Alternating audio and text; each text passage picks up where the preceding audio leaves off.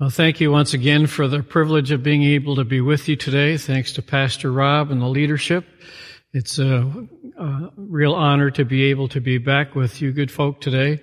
And I pray that the Lord will speak to us through this time together today as we look at the Sabbath. And we're going to look in particular at Genesis chapter 3 and the first 13 verses. So let's begin there by reading this passage. Hear God's word. Now the serpent was more cunning than any beast of the field which the Lord God had made. And he said to the woman, Has God indeed said, You shall not eat of every tree of the garden? And the woman said to the serpent, We may eat of the fruit of the trees of the garden, but the fruit of the tree which is in the midst of the garden, God has said, You shall not eat it, nor shall you touch it, lest you die. Then the serpent said to the woman, You will surely not die. For God knows that in the day you eat of it, your eyes will be opened, and you'll be like God, knowing good from evil. So when the woman saw that the tree was good for fruit, that it was pleasant to the eyes, and a tree desirable to make one wise, she took of its fruit and ate.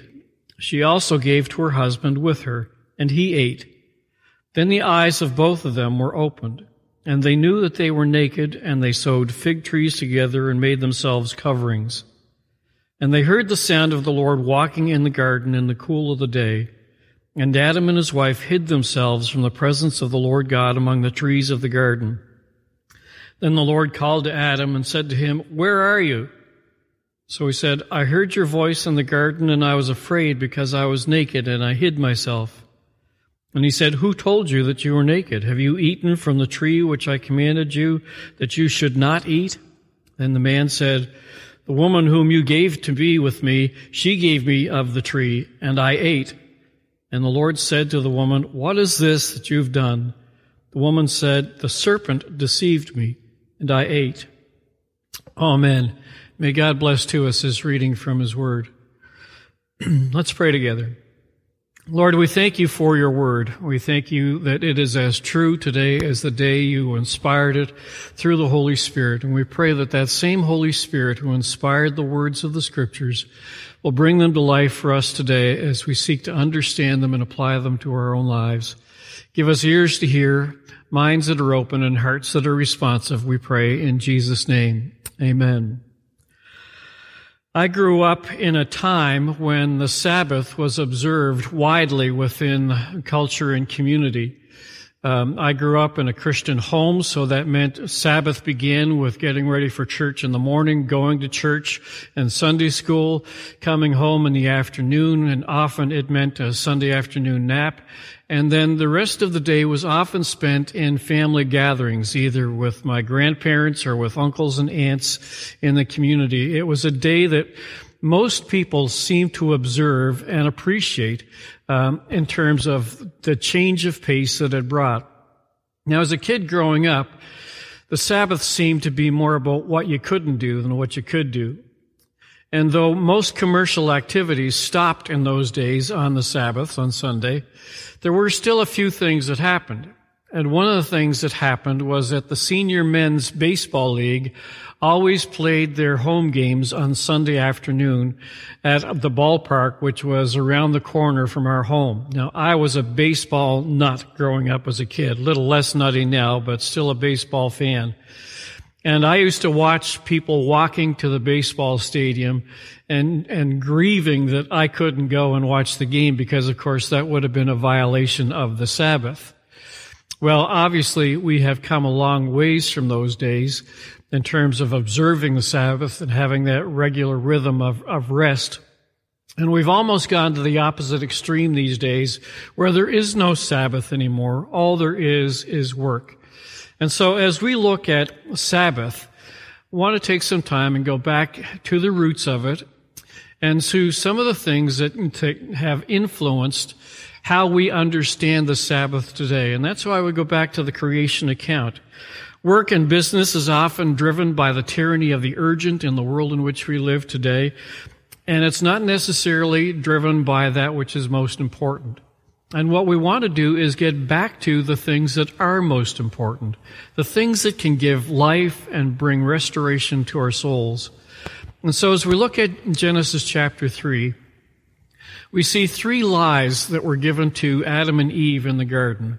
And Greg Boyd, in his book, Seeing is Believing, does a great job of highlighting those three lies and how they've influenced us. So let me just highlight first the first lie. And the first lie is about God. It's that God is not loving or caring, and that He is not willing to provide everything that we need. That's what the serpent is essentially saying when he says, has God really said? In other words, can you trust what God's saying? Do you really believe that He's going to provide for all your needs? And what He's doing is putting that seed of doubt in humanity, in Adam and Eve, that will lead them to that place where instead of trusting in God, they begin to trust in themselves. Instead of trusting that God is a God of love, love and who in His love gives and provides, it becomes expressed in our taking care of ourselves. And so the serpent seeks to plant that seed of doubt that God won't provide, that we have to take care of ourselves, that God doesn't love us, that we have to love ourselves, that He won't have our best interest at His heart, and that God is keeping our eyes closed to some realities that would only make us better people. That's kind of tied up in the first lie of the serpent with Adam and Eve. The serpent seeks to convince Eve that God doesn't want the competition with Himself by somebody else who sees all things and knows all things, as in eating the fruit of the tree of knowledge of good and evil. And so the message that comes through from that is the serpent is convincing Adam and Eve that God is also withholding. That one, you can't trust Him, and two, He's withholding. He's not giving you everything you should have. And the second lie from the garden is about us. What the serpent says to Adam and Eve next is, surely you won't die if you contravene what God has said. And what he's saying is, what he's implying is that as God was threatened by Adam and Eve's freedom, that God was withholding something from them that would make them more omniscient, that would make them more aware, that their eyes would be open. And Satan suggests that our freedom really is found in being separate from God, not connected to God. And that's what's lying behind this lie. And so instead of looking to God for freedom, we look to ourselves to make ourselves free. And instead of trusting God, we trust ourselves and begin to provide for ourselves in a never-ending scheme of performance that also impacts how we then understand ourselves, because we believe that God will not supply our needs. And that takes us to the third lie. And the third lie from the devil, as he's tempting Adam and Eve, is eat and then you'll be like God. That's from verse 5. And so what he's really saying is, if our freedom is found separate from God, if we can truly only become our full selves by independence from God, then we can improve our lives by asserting that independence and taking care of ourselves, performing for ourselves.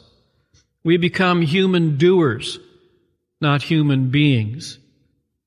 And instead of trusting in God, our Creator, we trust in ourselves.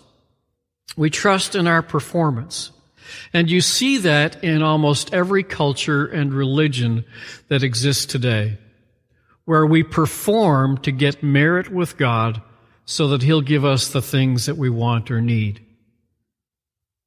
We begin to believe that God's approval of us is based on what we do, not on what Christ has done and what God has done for us. And so it plays itself out in things like, if things aren't going the way we want in our lives, maybe it's because we're not praying enough, not reading our Bibles enough, not going to church enough, not tithing enough. You add to the list. But there's a whole list of prescribed things that you'll hear often, even in the church today, of people who want to drive on this performance track, because if we're not performing right, God won't honor us, God won't bless us. And it really becomes about acquiring merit and worth before God by way of our performance. Ken Geyer, in his book Relentless Pursuit, said this.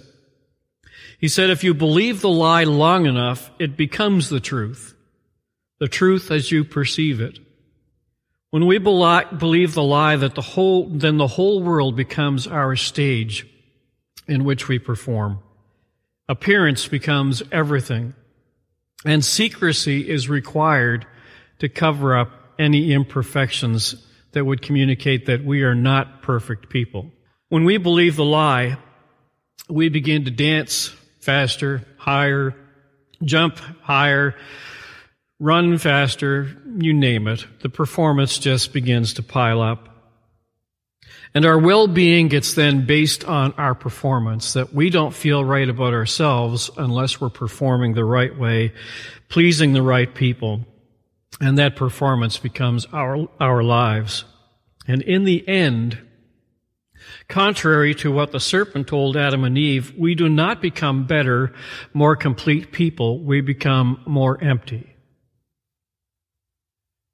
We become shells of what we could be if we lived in communion with God. And so instead of becoming God-like, we become lost. And we get into this endless cycle of performance that leads to our death spiritually and ultimately can lead to our death physically as we give ourselves to workaholism and performance in the extreme. We die. That's the result.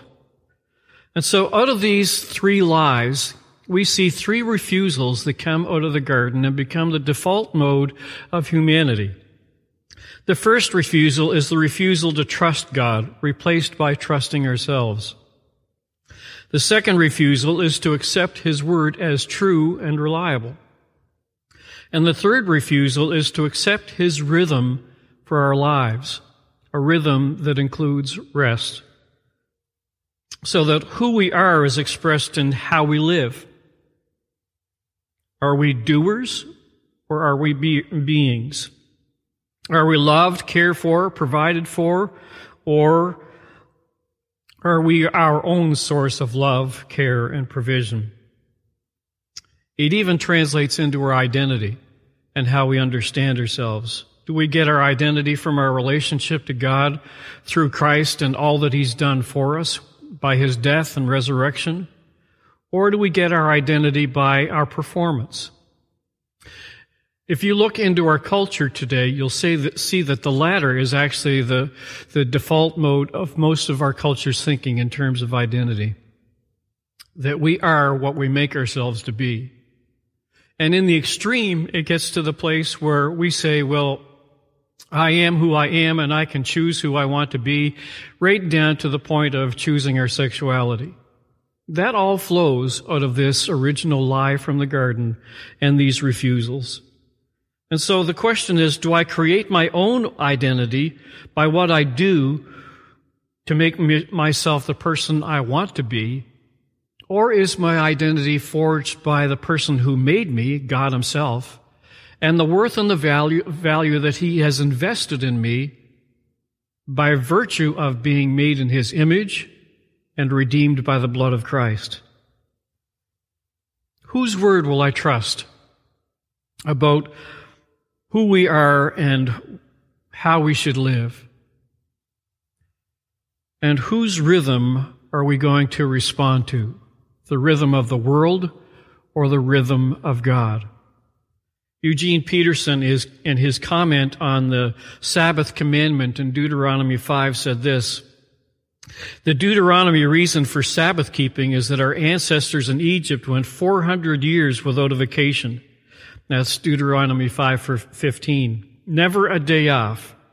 The consequence, they were no longer considered persons, but slaves, hands, work units. Not persons created in the image of God, but equipment for making brick and building pyramids. Humanity was defaced. If you think about the corporate world of Canada and really the Western world in general these days, you begin to realize how accurate Eugene Peterson's statement is about the work world today, where Corporations treat those who are the workers on the ground as work units, simple means by which they can generate greater profits. It's a sad statement about the world that we live in, that people become work units instead of people. And we cater to it ourselves by our desire to perform for merit to get the things that we want. And so, as we think about Sabbath and its impact on our lives and our identity, we ask ourselves about the three crises that also exist in our culture today that really come out of this same area of identity and understanding Sabbath and rest in ourselves. And there are three crises I see in our culture today. The first is a crisis of identity. It's the question of who am I? How do I get to be who I am? The second crisis is a crisis of meaning or value. Where does the meaning for my life come from? What's the value of my life if I'm just a fluke in the universe? And the third crisis is a crisis of significance. Does my life count for anything?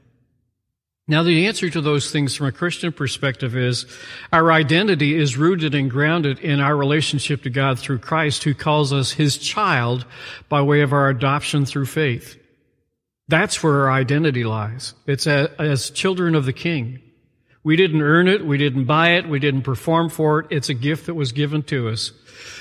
When my grandson was born, he took on the name McKinnon, and as such, he got all the rights and privileges of being a part of our family. At that point, he hadn't done anything to earn it or to merit it. He just got it. And the same is true of you and me. In our relationship to God, our identity is grounded in that simple act of grace where we become the children of God. And from a perspective of meaning, because God is our Creator, because He has redeemed us, He has invested our lives with meaning, with value, and with significance because of the things He invites us to do to join Him in ministry and partnership with Him and how His kingdom is unfolding in this world. We're His instruments. So our lives have meaning and value and significance because of the gifts He's invested in us and the ministries He's invested in us and the purpose He's working out in our world through us. And so as we think about those three crises, we come back now to the three benefits of Sabbath. And the first benefit of Sabbath is it removes the distortion of self-importance. One of the things that happens when you get on this performance treadmill is you begin to think nobody else can do what I can do, therefore I have to do it. And it's really a fallacy. Because maybe somebody can't do things exactly the way you do them, but they can get them done. And the point of leadership is to find people who can get things done and turn them loose to do it. To learn in the process so that they can become excellent in what they're doing. And really the whole goal of leadership, if you ask me, is to find people who have some ability and allow them to be turned loose to the point that they begin to do the things that you are doing and excel in them above what you ever could have accomplished on your own. And so, one of the things that we do with Sabbath is we remove the distortion of our own self-importance. We stop because there are forces we recognize as believers that are at work in this world and in the universe that are bigger than us, that keep the universe together. That force is God. And so we can take time off to rest, to recover, to refuel, to be refreshed, because God is still at work even when we're resting. And while our efforts are important, the thing we need to recognize is they're not indispensable. That God gives to us the invitation to rest. And He will take care of the details that flow from that rest. I remember a conversation I had with a pastor friend one time after he had just had a heart attack. I knew the schedule he'd been keeping, and it was a crazy, crazy schedule. Shouldn't have been keeping it. But he was working late hours. doing all kinds of things that other people could have been doing. And in the end, it cost him a heart attack and put him in the hospital and sidelined him for a while. And I remember talking to him after he came out of the hospital. I said to him, you need to recognize that one day you're going to die. And if you're the pastor of this church, when that day comes, they'll celebrate you. They'll have a funeral for you. They'll send flowers to your widow. And then they'll move on to the next pastor. Now, that may sound harsh, but one of the things I wanted to impress upon him is you are not indispensable, and the world will not revolve around you. So you need to take care of yourself, because I'll guarantee you that nobody else will do it for you. That's the beauty of Sabbath. It gives us the opportunity to rest, to refuel, to replenish what's been depleted through the busyness of following the tyranny of the urgent. And so one of the things that Sabbath does is it removes that distortion of self-importance. The second thing it does is it dispels the illusion of urgency. There are always things that are more urgent to others than they are for you, but they will try and convince you that they are emergent, not urgent. I remember a pastor talking one time about finally getting to have a day off. And in the evening of that day, he got a phone call from a wife who was calling in distress, felt that their marriage was in crisis, and they needed to see the pastor that night. Well, he probed a little bit and asked some questions, and one of the things that he discovered was their marriage was not in crisis that night.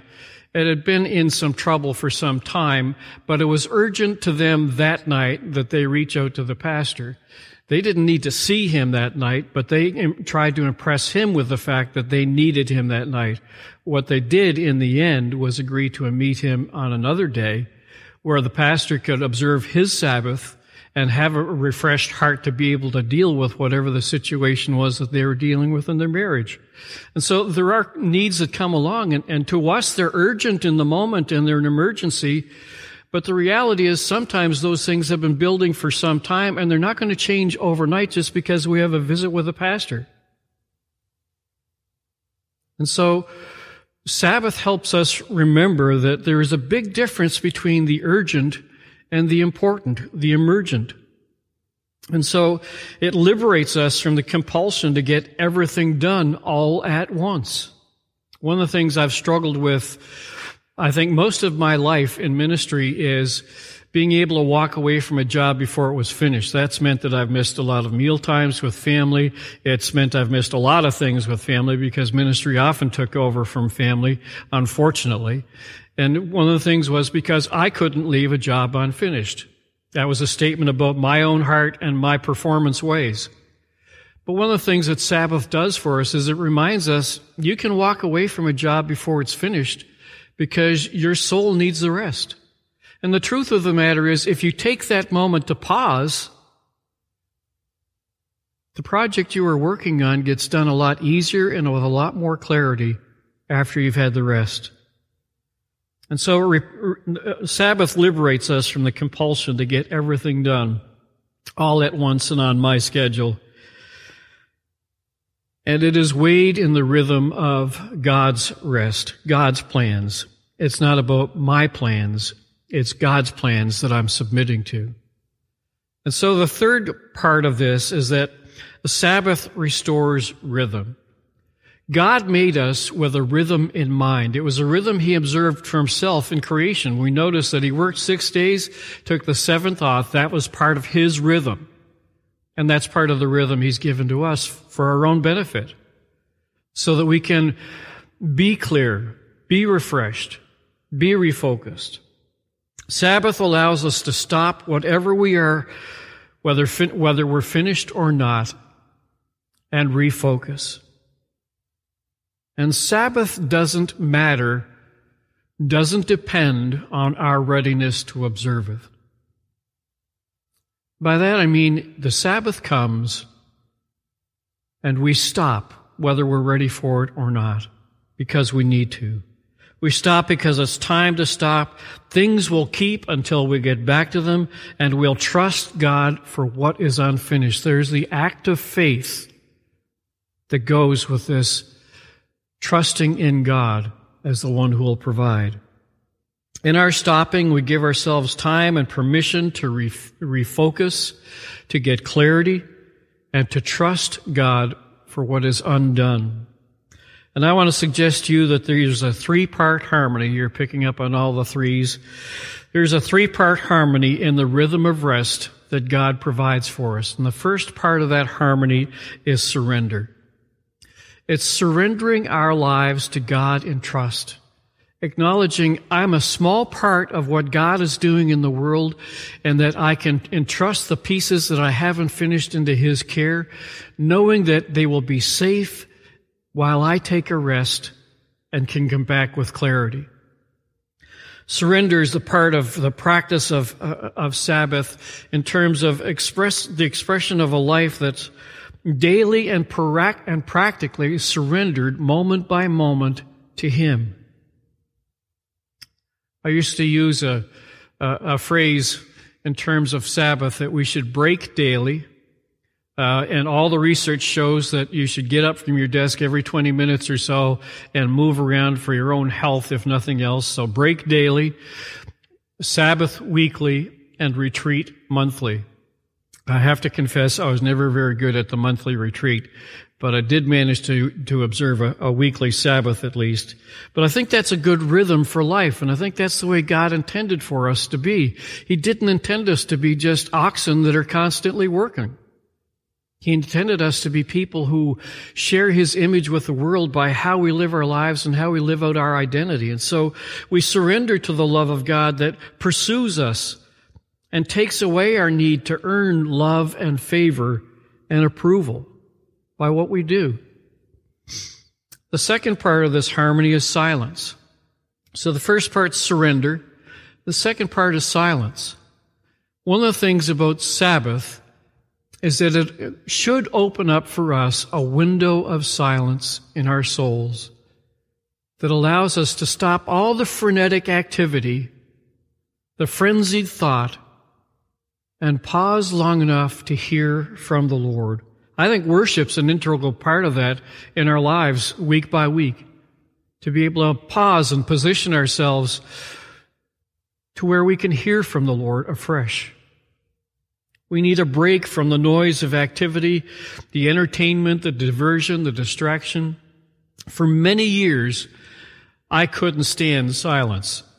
If I was traveling in the car, I had the radio on. If I was at home working or just sitting around, there always had to be either music on or the TV on because I couldn't stand silence. And here's why. Because I know as soon as silence started, I had to begin to deal with the issues of my soul I wasn't prepared to deal with. And it was only at that point where I allowed silence to come in that I could hear from the Lord and begin to deal with those issues of my soul and begin to move in a journey towards healing and wholeness. That's the significance of silence. It gives us opportunity to hear afresh from the Lord without the clutter and the clanging of the world around us and all its noise. And the third part of this harmony is stillness. Sabbath allows us to stop our activity long enough to teach and remind our own souls that we are loved apart from what we do. Stillness reminds us that God is still at work even while we're still. In our Sabbath, while we're resting, He does what only He can do and we never could do. That's the significance of that trust. Stillness allows the inner world of frantic activity to slow down and give room for God to speak into our weary souls. Some people can't sit still. When I'm around them, I ask myself, why? And I'm convinced there's a couple of reasons why a lot of people can't sit still. One is they're like me. that as soon as they sit still and as soon as silence penetrates their souls, they become aware of issues in their hearts and their lives that they need to deal with. And so busyness keeps them distracted away from being able to deal with their souls or being able to address those issues. And I think an awful lot of us in our busyness are actually more running than we are busy, trying not to deal with our souls, trying not to deal with our hearts. And the question becomes in it too, if I'm not running from something and I still can't sit still, then I have to ask myself, who am I performing for? Whose favor is it that I'm courting by my performance or my people-pleasing?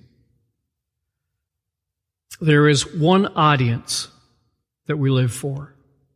It's the God who made us in His image, who has loved us, cared for us, provided for us, and redeemed us as an expression of all of that in the person of Jesus Christ.